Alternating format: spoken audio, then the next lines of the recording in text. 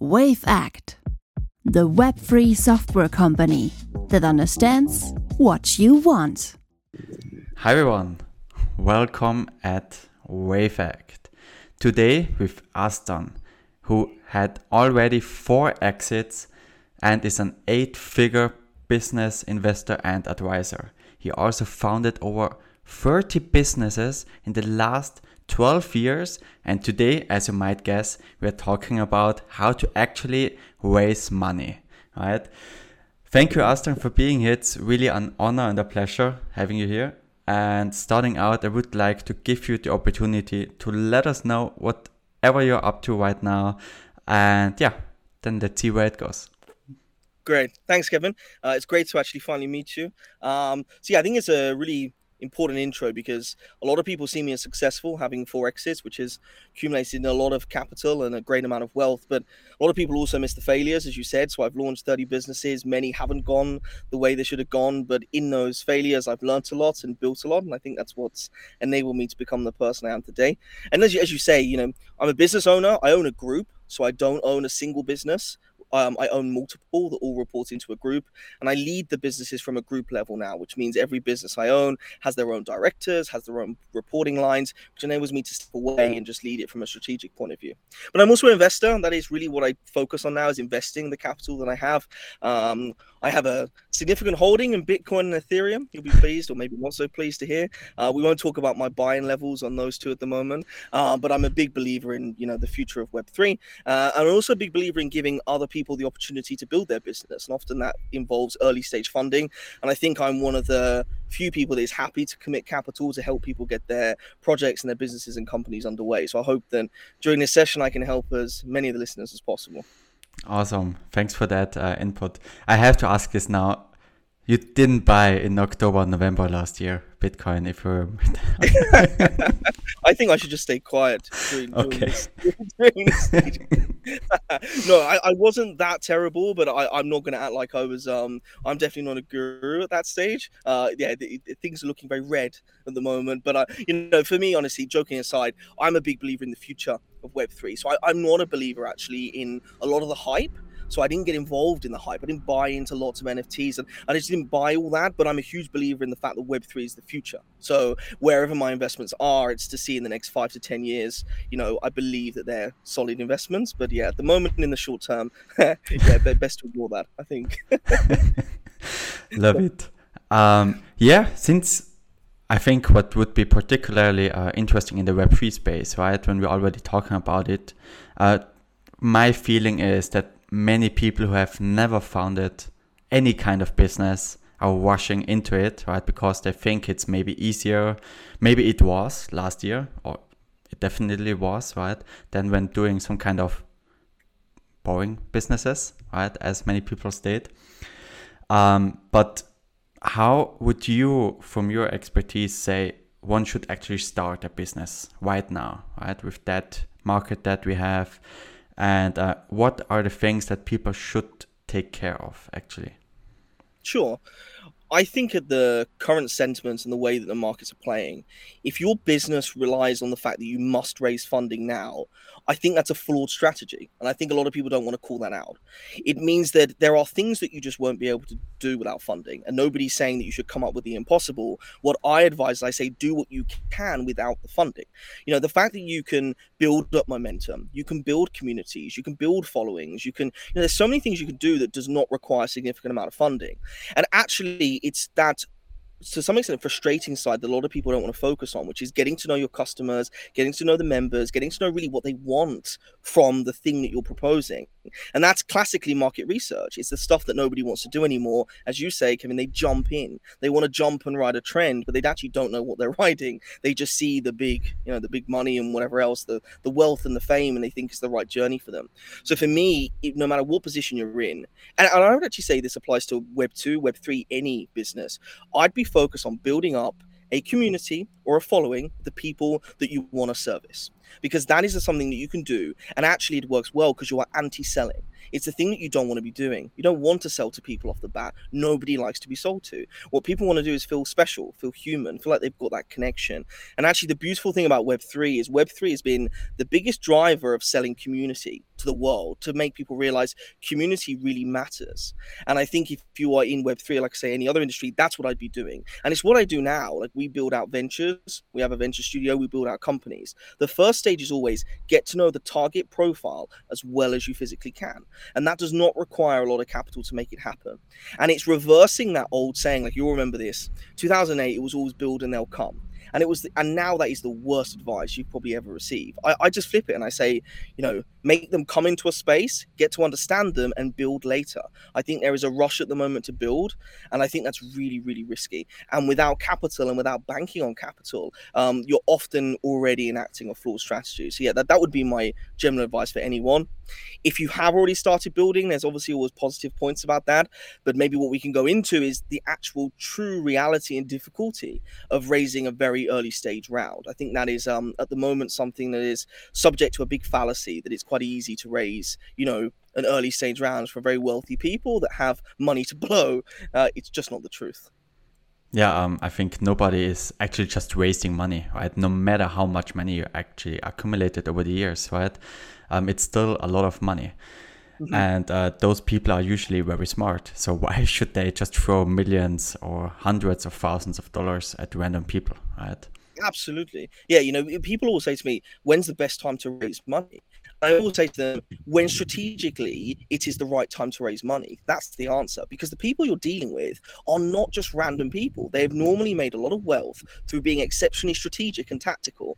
Investors are not stupid. And I think there's this thing that people are just wealthy and they're willing to blow out money. Often people have made money for making very wise decisions. They're not new to the game that you're playing in. They understand it. So when you raise money is when strategically and tactically you have the strongest voice to the investors, say, this is why we now need this money. This is what we're going to be doing. This is how we're going to get the returns. And I just think there's a lot of fallacy, that there's just so much capital that people are just willing to just deploy their capital because they've got nothing else to do with it. It's just not true, Yeah, 100% agree. I'm also the opinion if, as you said, you can actually always start, right? There are always tons of things that you can actually do to increase the odds of your success, right? And to get more support, to validate your idea and everything. And even after all that, right? Even if you come to the point where you actually should build something, right? There are tons of no-code, low-code solutions out there. Even if you're not a developer, and that comes from a developer, then you can build stuff, right? A simple MVP, prototype, anything, right? Absolutely. Yeah, absolutely. I think there is this idea that you have to build. And I think that's a really strange narrative that we live in, that everyone thinks to start a business in Web 2, Web 3, anywhere, you must build something. And actually, that's not true. When you look at the mechanics of what makes a business work, I always call a business a vehicle, because every vehicle, a automotive, a car vehicle, it has different parts that you need to make the vehicle work. And that's what a business is. It's not just build the product and it just flies. That's not how the vehicle works. A great product, we've seen many great products fail, right? You as a developer, Kevin, I'm sure you've seen many great technical products that never see the light of day, right? Because it's not the only thing that matters. That's not how business works. And unfortunately, that's the reality of the world we live in. Great tech products don't always surface, and actually dreadful tech products can surface and do exceptionally well, because it's just that vehicle. It requires a lot more, as you said, than just building. And I think that's a great narrative to be changing, and one that I definitely support. Yeah, 100%. As you just said, especially in Web3, I think this, let's say, not sure if that's the right word, but narrative, right, is actually changing, right? People recognize it's about, I would say, community, which is nothing else than branding, marketing, and all that combined, right? Just a new fancy word or an old word reused. And all these kinds of things, right? Customer support, which is also part of community now, right? Writing on Discord and all these kind of things. Those aspects are not new, right? And in general, many things that worked for decades are still applicable to new companies, right? And I think, as you said, going that route, actually thinking in a strategic manner, building something where you think that's actually a company which doesn't need to rely, which doesn't rely on funding, right? Which can actually produce something, which should be the goal for every company.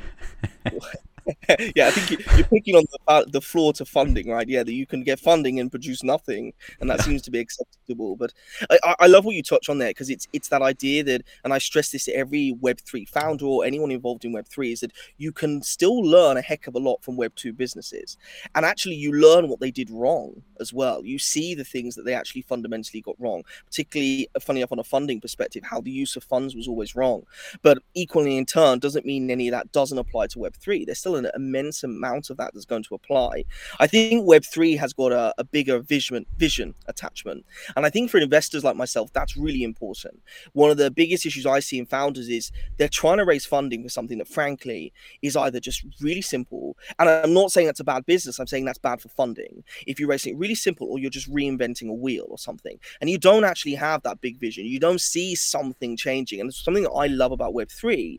The founders that come to me are the ones that are saying, I want to change an entire industry, and people will laugh at them, but they are normally the ones that will receive the funding, because investors are looking for you to make change and to drive change. They're not just looking for you to do something 1% better, because often the returns are just not good enough. It does go on to the point of whether you kind of joked on it before about the use of funding, because the fact is you can raise funding and do very little, and you just keep raising and raising and raising, something that I'm very critical of, which is the existing funding mechanism, particularly the likes of the venture capital mechanism that's driven from the US. That's been very toxic, I think. And I also think that's a great driver that Web3 is going to bring in. So if we can change the way capital is allocated, I think we'll change the way projects are funded, and we'll fundamentally change the way that the industries in the world works, I hope, anyway. Yeah. In general, as you also just implied, basically, it doesn't matter, or basically you have to use these funds effectively, right? If you just get 5 million out of the blue and you don't have an idea on how to grow a business, that won't help you much. No, absolutely. And the thing is, if you manage to raise 5 million and you don't know how to use, to run a business, then, wow, number one, like, well done for doing that on the one hand, because that's quite incredible. But then the reality is you're just delaying an inevitability, which is when you come to the next raise, you're going to really struggle, because when you've raised $5 million, the first thing an institution looks at is they go, well, what did you do? If you're a founder of Web3, you go, well, I've got this great vision, but actually I didn't really do a lot. We managed just to blow the 5 million and didn't really achieve anything. You're never going to raise again. That's the reality of raising. You raised the first round, it is now a journey. And to get to the next level, you have to be able to show that you've used the funds in the way that you felt like it was, the right way of doing it, and you have grown your business. That's really important. It's when the intangible becomes tangible. It's no longer about your vision. It's about, what did you actually do? What did you actually achieve? Where are the metrics? Where's the data? And that's a really big pressure point, but B, as you say, it goes back to the point, if you're going to start raising, you need to be confident that you can actually deploy funds. And it's funny, because a lot of founders think they are until you get the money wired, and then you've got like $5 million sitting in your bank account, and the reality hits home, like, wow, I've got to start deploying this, and I'm now responsible and accountable. And that's a decision not every founder needs to take, right, Kev? Not every founder needs to raise. I'm sure you'll agree. You would have seen founders everywhere that are great at what they do and don't have to raise funding, and it's something that I absolutely stand by as well. Yeah, 100%. I'm a big advocate of bootstrapping, by the way. Yeah, 100% agree. One question that might arise now is, when raising funds in general, right? I have seen many myself, right? Even though I'm not an investor, but how should a pitch deck actually look like, right? Because I'm sure you get these thrown at you on a constant basis, and you would definitely know what's working and what's not. Yeah, I think it's a really important question. So we worked out in August, I received over 400 decks in a month, and I'm a single investor. So you can imagine really well-known funds are receiving thousands every month. It's insane, actually, the demand that's there. I think, to annoyingly answer your question, there isn't a right answer. And the reason why is because every deck is different, every business is different, every project is different. But I think one of the things that founders forget is your deck is there to serve a purpose. And when you ask founders what's that purpose, a lot of them say to raise money. And I say that's where you're absolutely wrong. Your deck is there to get a tiny bit of attention and to drive another meeting. That is the only purpose of your deck. And this is why when you say about what makes a good deck, the good deck is the one that enables an investor who is swamped with decks to capture a bit of attention and go, I want to chat to these people. That's what makes a good deck. And this is what across the internet everywhere, it is this big fallacy. You need to have this slide, that slide, beautiful images, bad looking decks are crap and all this stuff. And all of that is still, it's all flawed. They're missing the point. Your deck is there to get an investor to go, I think I want to chat to this person. Right. And I think that's why when I talk about a deck, I say, think about the purpose of the deck. Think about personality. The amount of bland and boring decks I see on a daily basis is just, I can't even tell you how unfulfilling it is that you see the same style of deck every day. So many people are afraid to be themselves, and I think that's a real shame. I love seeing founders become themselves through their deck, like personality, swearing, jokes, banter, memes. I don't care what it is. Grab a bit of attention because everyone else is just following a template. Here's this is that, and you're not going to grab their attention, when you're sending a deck like that. So I think I'm less about the content because I truly believe every investor is different. So don't try and find a template that tells you this is exactly what makes a deck win, because it's just flawed. It doesn't work. If that was the case, everyone would get through to a next stage meeting. And as you probably know, the number of decks versus the number of meetings is abysmal. It's tiny. I suspect it's less than a single %. So I think what goes in a deck is your personality, I think storytelling. Honestly, I think that's probably got a bit lost in the hype of what storytelling really means. But I do really believe that every investor like me is a human. So we are what we hope. We are attracted by emotion. So if your deck can invoke emotion, that is a better chance of getting that investor to think twice. So recently I had a deck that was all about how somebody's, family relative couldn't see somebody before they passed away and how sad it was. And the thing is, it was a real genuine story. It wasn't hype. It was to do with the business, which was healthcare tech. And it really made me think, like this tiny young girl, it made me think of my daughter. And the truth is, I didn't care about anything else after that stage. I wanted to talk to that founder. It didn't matter about the market size, the team, anything else, because they'd invoked emotion. And I think, and I've got loads of examples there. One in the dating side where the founder literally starts with, where would you like to see your children date? Tinder, this place, or this place? And immediately it's like, what a smart way of opening, because it's true. I don't want who knows whether she'll be on Tinder, but I don't particularly want her on there. And and it's a way of invoking that emotion. And it doesn't work with every investor, and that's absolutely fine, because you don't want every investor on your cap table. You want investors that like you, get along with you, like your brand, like your mission, like your project. So don't be afraid to be yourself and build a story out of that project that you're trying to create. And I think that's a really smart way of creating a deck, and it's what nobody does. Everyone just goes through 10 boring slides full of data, because they think stats matter. And actually, remember what the purpose of that deck is. Get another meeting. Investors are not going to invest into a dead market. They're not going to invest in you if you think you're an idiot. They're not going to invest in you. Don't set out the really obvious stuff, because that's highly frustrating. Like, this idea that investors are willing to back teams that are in dead markets. Well, don't be so stupid. They don't need to see your market size. They'll make that decision very quickly. I think you're in a big enough market. I think you're in a tiny market. I don't want to see you. What you want to do is pull on those emotional strings. And I'm not saying that everything needs to be like heartwarming. Emotions are fast. They can be positive. They can be exciting. You can really criticize Web3. What Web3 founders don't do enough is criticize the status quo. I would love to see it happening more. When you look at insurance products, for example, and how terrible insurance claims are administered, and how unfair it is on the average Joe. You could do that, but a lot of them don't. A lot of them go straight into, like the admin of a pitch deck. So sorry for a very long answer, but it's something that I feel really deeply about, because the truth is I hate pitch decks. I'm not afraid to admit that. And I believe every investor hates pitch decks. They're just not willing to admit it, because you get swamped by them. And there's so much norm that it's getting very boring. If you're a founder and you're listening to this, that is the one way you can separate yourself, is make that deck different. Yeah, it definitely takes a lot of, let's say, you need to be really brave and really confident in your concept, right? And that's usually, I think, many founders aren't that way, right? At first, right? Because most people in the first round, you haven't any most of the time you're still in the, I don't know if this works, right? Behind your back, even though you have all these things prepared and so on. So that's, I really love this. Thanks. Also that's a cool way to actually approach pitch decks. Great. Can I jump in, Kevin, just quickly? Yeah. Just to go on one of your points there, because I think you raised a really good point about the fear, right? But what I'd say to any founder listening to that is, if that's you, no investor is actually expecting you to get it completely right. In fact, the expectation is you'll probably get half of it wrong and you'll be able to survive the other half. So I want to say to founders, don't be fearful if you feel like you haven't got it right. And I think humility is very important. I think a lot of people lack humility, and it's good to be humble and to recognize I've got weaknesses. This thing could go wrong. But in turn, if you're expecting investors to deploy 6 figures, 7 figures of their own capital, you can't expect them to deploy it if you've not got the confidence in yourself. That's what you've got to be able to show. Who knows whether I can change an industry, but I'm really confident that I'm going to give it the best shot I can.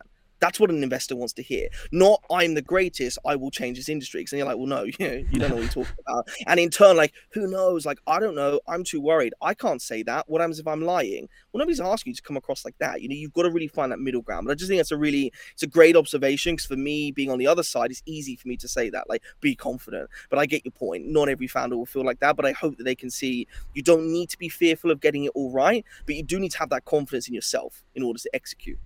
I love it. Yep. In the end, be authentic, right? Absolutely. Because if you already do everything right, why do you need the money from an investor? Precisely. Yeah, exactly. And authenticity goes to connection with an investor. Like, that's what I think is really important. I wish investors were honest enough to say, we back people we like. But everyone can't say that. There's too much PC-ness to that. But it's just a fact of life. We connect with people that we vibe with. And it doesn't matter about where you're located, your background and stuff. Often that's all on these hidden things that you build this immediate connection, just like you and I did. Like, we were in very different fields, but we connected really well on LinkedIn.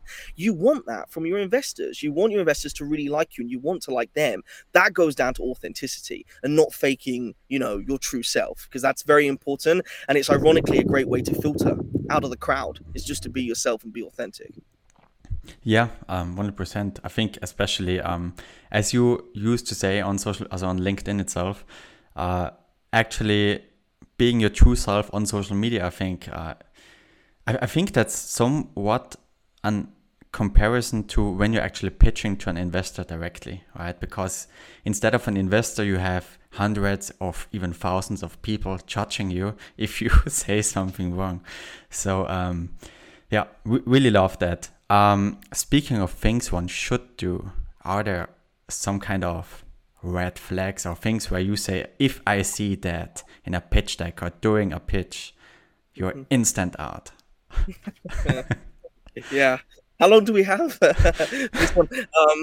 No, the truth is that I think there are red flags. I would like to caveat and say these are mine. So if I'm just speeding them out, where I say there are immediate flags, but I would say a lot of investors share these flags, particularly early stage. Let me just be clear.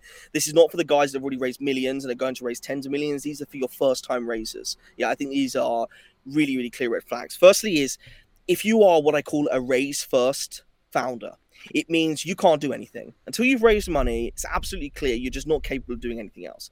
That to me is an absolute red flag, because you don't understand business. You don't understand bootstrapping, like you said earlier, Kevin, and the importance of bootstrapping.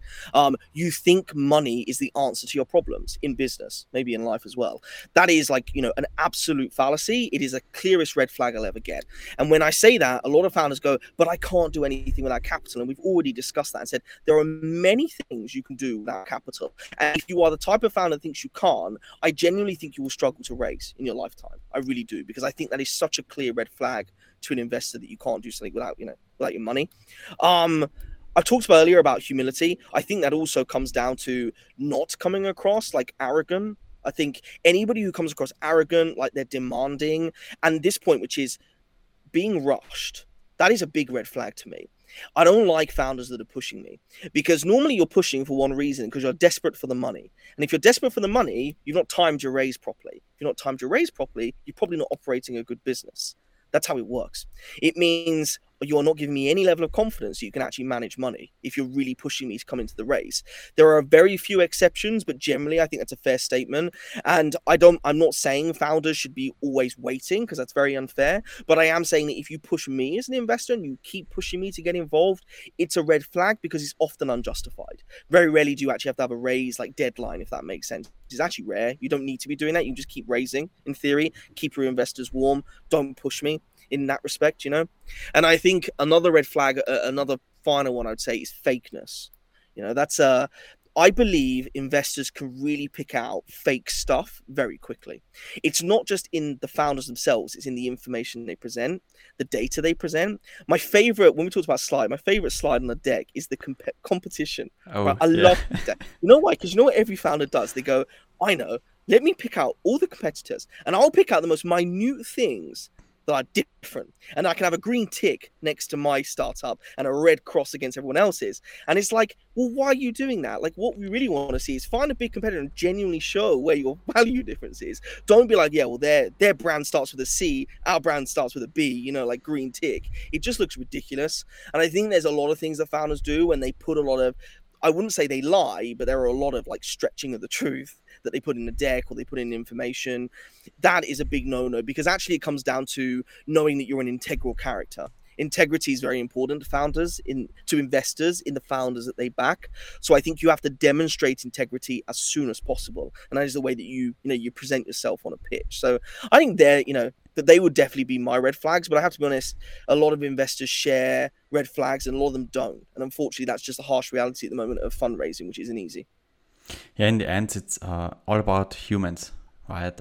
If you're, as you said, you don't have that much integrity, right? Or being like your true self, right? It's always the same, right? If basically people only buy from people they like, right? Trust and know, right? So basically the same should apply here.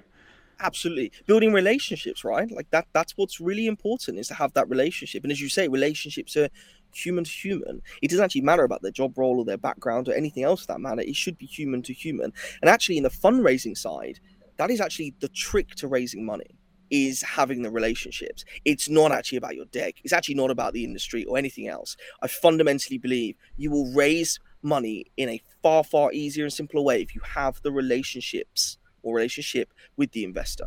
That is really important. And that means don't go off pitching at them. Don't go off selling at them. Try and build a relationship. And as you say, Kevin, talk about stuff that you may actually have in line. Many investors are just very normal people. They've got families, got dogs, like football, like traveling. You don't have to go in flying with, hey, I'm raising, $5 million. Do you mind chucking me a bit of cash? You can just go in with, hope you enjoyed your family trip in Greece. We went there last year. It was really cool. It's just little things like that is what enables you to really start slowly building up the relationship. And to an investor, you're just not another one of the thousands that's trying to, immediately pitch them. Love it. Yeah. It definitely might always also a little bit depend on the sector you are in, right? Because in Web3, I think that's maybe more usual than in maybe traditional finance, right? Those investors are different for sure. So, but 100% agree. It's building relationships, I think, in any part of your business is essential, right? It's actually having people wanting you to succeed, right? I think that's actually a rocket start, right? It's a rocket right behind your back. It helps you to the next level because those people are really want or support you throughout the journey, right? That's what it takes usually. Oh, for sure. I think it's great that you say that, and I think it's great that you've understood that. For me, that is actually what makes the brilliant founder and a brilliant leader, is knowing that you can move people and get people to back you, because that applies across every stakeholder: partners, suppliers, employees, customers. community members, investors, it doesn't matter who it is. That is one of those secret traits that you need to try and have. And actually, the funny thing is, it's really easy to build because it just requires you being human and trying to, become known for something, build relationships, be empathetic. It's all these things that you don't need to read from a book or go on a course to become, And actually, it goes to the point of, I always get asked this question. It's very difficult, which is, what makes a great founder? And you basically just answered it. It's all the things that you don't think of that makes a great founder. It's actually not knowing balance sheets and profit and loss accounts. It's actually not about being technically the best developer on the planet, etc., etc., etc. What makes a really good founder, and you'll see this in those that are really successful, are actually those that are focused on all those hidden traits that nobody wants to focus on. And that also goes to the core of being a leader, having people follow you fundamentally. So yeah, I think it's great that you've picked up on that point, and I love it as a plus point of Web3, because you are right to say it's far more acceptable in Web3, and that's a brilliant move. We need to get that moving across all industries, in my opinion. I hope that's a welcome change globally, that we have that happening. 100%. That would be just awesome if the Web3 mindset shifts that way, right? Or in general, the overall mindset. You already told the audience or told me how you can somehow build a relationship if you're already in contact with investors, right? So this cold approach, right? Basically, how should one approach an investor you have never talked to, right? Because you can't just write, "Hey, man, how are you?"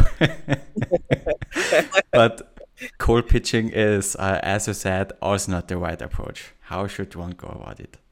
Yeah, I think it's a great question, because I've seen people try loads of hybrids, and I'm genuinely trying to be as respectful as possible to founders, because I do have a lot of respect for founders. And that, you get these guys that are like, these people that can be really like outlandish and bullish because they think that works, and then it doesn't. And then you get those that are really timid and want to be like really slow. It doesn't work. And I would love to say, like, here's the framework. Here's the 4 steps you've got to take, and you will have relationships. And I believe that the reason why it's hard to build relationships is because it's actually hard to get capital. And I don't think there's an easy answer to this question. So unfortunately, I'm going to be very honest, say to everyone listening, I don't have the bulletproof framework for you to follow that you'll be able to build relationships left, right, and center. But there are things everyone can do. And I believe that they have been known to be like, good ways of building a relationship with investors. If you're going after any investor that has a portfolio, particularly funds, it's like a VC fund or anything like that, any fund that's got a portfolio, the best thing you can do is get to know the portfolio's founders. That is the best shortcut I can give you, because the portfolio's founders have been through the race. They know the investors. They're founders. They're not investors. So you will immediately vibe. I'm a Web3 founder. I'm trying to build this thing, whatever it might be, on whatever chain or whatever, and you guys have already done this, let's talk. And you can have that conversation where there's no ulterior motive. You don't have to approach them and say, oh, I really want to get to know the investors. I'd be encouraging you just to get to know them. They're founders that have raised. They're actually a step ahead of you, fact. So don't disrespect that, get to learn from them. And then as you're talking, you can get to know about their investors. And what you'll find is founders of portfolios will 100% recommend to their investors other founders that they like. But you know why? Because it gives you brownie points as a founder. They don't do it because they get a nice kickback or they look great. They do it because the investor goes, if you actually bring me a really good person, you look really good in my eyes. And that's why founders do it. They're happy to refer good founders to their existing investors. And what they'll do is they'll just say, this person, Kevin, is building something really cool. Guy based in Austria. Go have a chat with him if you want to. They don't go in and like pitch for you, but that is one of the best ways you can open the door to an investor. You've not forced the door open, and you've actually very quickly built up trust and authority with the investor, because it's an existing founder they've backed saying, I like this guy, Kevin. You should probably go and have a chat with him. So that is my genuine shortcut that anyone can do with any investor that's, been open enough to say, I've got a portfolio. That would be what I'd be doing, without a shadow of doubt. The thing is, though, not every investor will be open about their portfolio, especially private investors. Like I'm not. I don't like to brag about everyone I back. There's lots of reasons why, but I just don't do it. So if you don't know, about their portfolio, I think the investors that want to back people like you in your industry will attend events. because that's often where you get deal flow. So they're happy to attend events, conferences, anywhere where there's a chance that founders are really trying to be themselves and demonstrate their value. So I would be encouraging every founder to go to events. I think you need to be very careful because events are also there to make money from you. So you need to be very wary whether the event is actually a good event or whether you're paying just to turn up to an event. When you're at the event, do not try and pitch to the investor. Just try to say hi to them. Say, hey, see if you can get their email address. That should be your goal. You should not be going in with, actually, I'm going to try and pitch an investor an event. Very, very bad move. I would also encourage founders to get actively involved in events. A lot of event managers need founders. They want them to be part of panels. They want them to be demonstrating stuff. They want them to be actively involved. Don't be afraid to suggest to an event manager that you want to actually get your face known, because all you often need to do is just be there on a big screen, and investors may just catch you and go, oh, I wonder who that was. Or you can say to an investor, by the by, I was there on this big screen at a big event. Again, a good way to build up your authority. I would say that cold outreach can work because it's been proven it does work. There are founders out there that have managed to cold message investors and get funding. The idea that you can cold message them and get funding immediately, I believe, is flawed. I think that's a fallacy. I would love to meet a founder that can prove to me they sent one email and got, $5 million wired to them, right? But when you are doing, cold outreach, what I would say is you need to be very tactical about that. I strongly suggest you do a lot of research. I strongly suggest you personalize that outreach. Do not send mass emails to investors. Don't think you're smart. You're not smart. Every investor knows you're sending a mass email. Even if you personalize it, you've not personalized it. There are ways that you can personalize your outreach to an investor, which involves research, involves digging, it involves thinking, why do they want to read this email? Why should they read this email? Connecting dots for the investor, and again, driving just one next step, get a conversation out of them or get something out of them. Don't expect to get money out of them on that first message. So I don't want people to think you can't do that, because I do believe you can. And there are many investors out there that would criticize me if I said you couldn't do that, because they'd say, well, my inbox is open. But what I say in return is, yes, open to millions of other people. That's as a founder is what you've got to be aware of. That if you're just cold messaging, the reality is you're competing against hundreds of thousands of other people.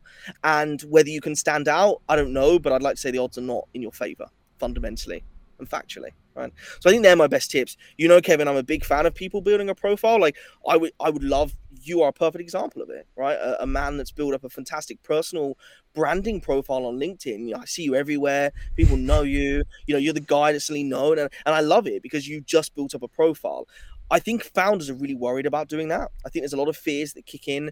Not every investor is on LinkedIn. I know a lot of Web3 is not actually on LinkedIn, but here's the truth. There are still quite a few investors on LinkedIn. There's a damn lot of fund managers on LinkedIn. There are a lot of limited partners that fund the VCs that are on LinkedIn. You are still increasing your odds of being known if you can start to build up a profile. So I would say social profiles, Twitter particularly, get known on there, and really think of a way that you can build your own personal profile. So I hope that can help the listeners, but I say to you all, I have complete empathy, and I understand that actually building relationships is really tricky. If it was easy to raise money, everyone would do it. And the stats are very, very difficult to raise money. Love it. Yeah, basically everything that's easy isn't worth much, right? Precisely. So building that social proof, right? And getting to, most investors, or I would say basically getting on eye level, right, with investors, as you just perfectly said, building out that authority, right? Building on being on a panel and things like that. That's definitely, I think, from a young founder perspective, a great way, because otherwise you are that little founder, that little fish that tries to sell something, right? And that's exactly. Not the relationship that you want to have. And on this point, Kevin, if we just use real life now, look at yourself. You are a developer. The truth is, there are many other developers. The question is why am I not on a podcast with another developer who may want to raise money? That should be the end of this podcast. You get what I mean? Like that, if that doesn't hit home to every founder, it should do. Because I actively invest, I could back your company. And if it's out of you and thousands of other developers, who do you think I want to come to first? Who's the one that's managed to open the door? Who's the one that's managed to build the relationship? It's actually not always about your actual capabilities. This is branding. This is about, can you actually get yourself known for something and build that awareness? And like you say, get on that eye level. that eye level touch is not based on rationality. It's not based on you are the best developer. That's why we're sat here talking. That's not what it's about. Relationships are not built on logic. They're built on emotion. And I think that's where young founders have really got to click and think, that's actually how I do it. Even if I've got all the stats, I've got all the awards, which personally I hate, as you probably know. But I've got all the awards and I've got the gold medal for this and yada, yada, yada. The truth is you probably won't ever build up a relationship that way because the investor doesn't care. That's not actually what's going to get them interested in you. Yeah, 100%. Basically, it gets back to the same point, right? If you're that awesome, that great, why you need funding again? So awesome. Hey, thanks, Aston. Really, I personally learned a ton, really a lot. It's really fun and incredible talking with you.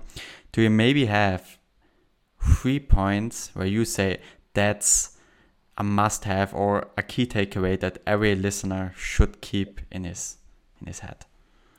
Yeah, I would say it's tricky actually. We've gone through a lot, but I would say one, a key lesson for every founder is understanding raising capital is not easy. And I think there is still this, because you see it everywhere, you see founders talking about it, you think it's easy, and it's not. Factually speaking, it's not easy to raise capital, which requires you to be very strategic about why and when you're going to raise. So as a key takeaway, understand that and know that if you want to actually build up a real business that requires capital and requires big things, you need to be strategic in the moves you make. You cannot expect to just raise capital and then go flying. It's not going to work. That is a fallacy. You may be an absolute exception to do that, but that is very, very rare. It's very unlikely you're going to be able to do that. So that would be my first thing. Well, there's 2 things. So I'd say the final one is the one we just touched on because I really do believe in it, which is relationships. Don't ever forget that investors will back people, especially early stage, which I believe is where a lot of people focus on, is based on the relationship. When you get to pure data, pure metrics, absolute thousands, if not millions of, users, then data matters. But before then, the investor will back you on the back of the relationship. And that again goes back to just human to human. How can you start to build those connections? And I think I would end by saying, I believe the funding model is broken. I'm one of these investors that speaks out and says funding is an absolute mess. The wrong projects get funded. That's my belief. A lot of the wrong projects get funded. A lot of potentially great projects never do. I think there is such thing as underserved founders that deserve to get limelight and never will. And I would challenge every founder out there who's listening to see whether you can be a part of that movement as well. That's what I'd love to see, because I really hope we can change the way that capital is deployed. I think Web3 is the big thing there that will change the way we deploy capital into projects. So any founder that's also interested in that, I'd love to, I welcome them into my inbox for sure. Awesome. Yeah, so I think you can expect a lot of new pitch decks soon. I think that's a great ending. Really, thank you, Aston, for being here. It's really a pleasure having you on. And yeah, if there's nothing else that you want to add, I would say thank you for being here and thank you everyone for watching. Likewise. Thanks a lot. WaveAct, the Web3 software company that understands what you want.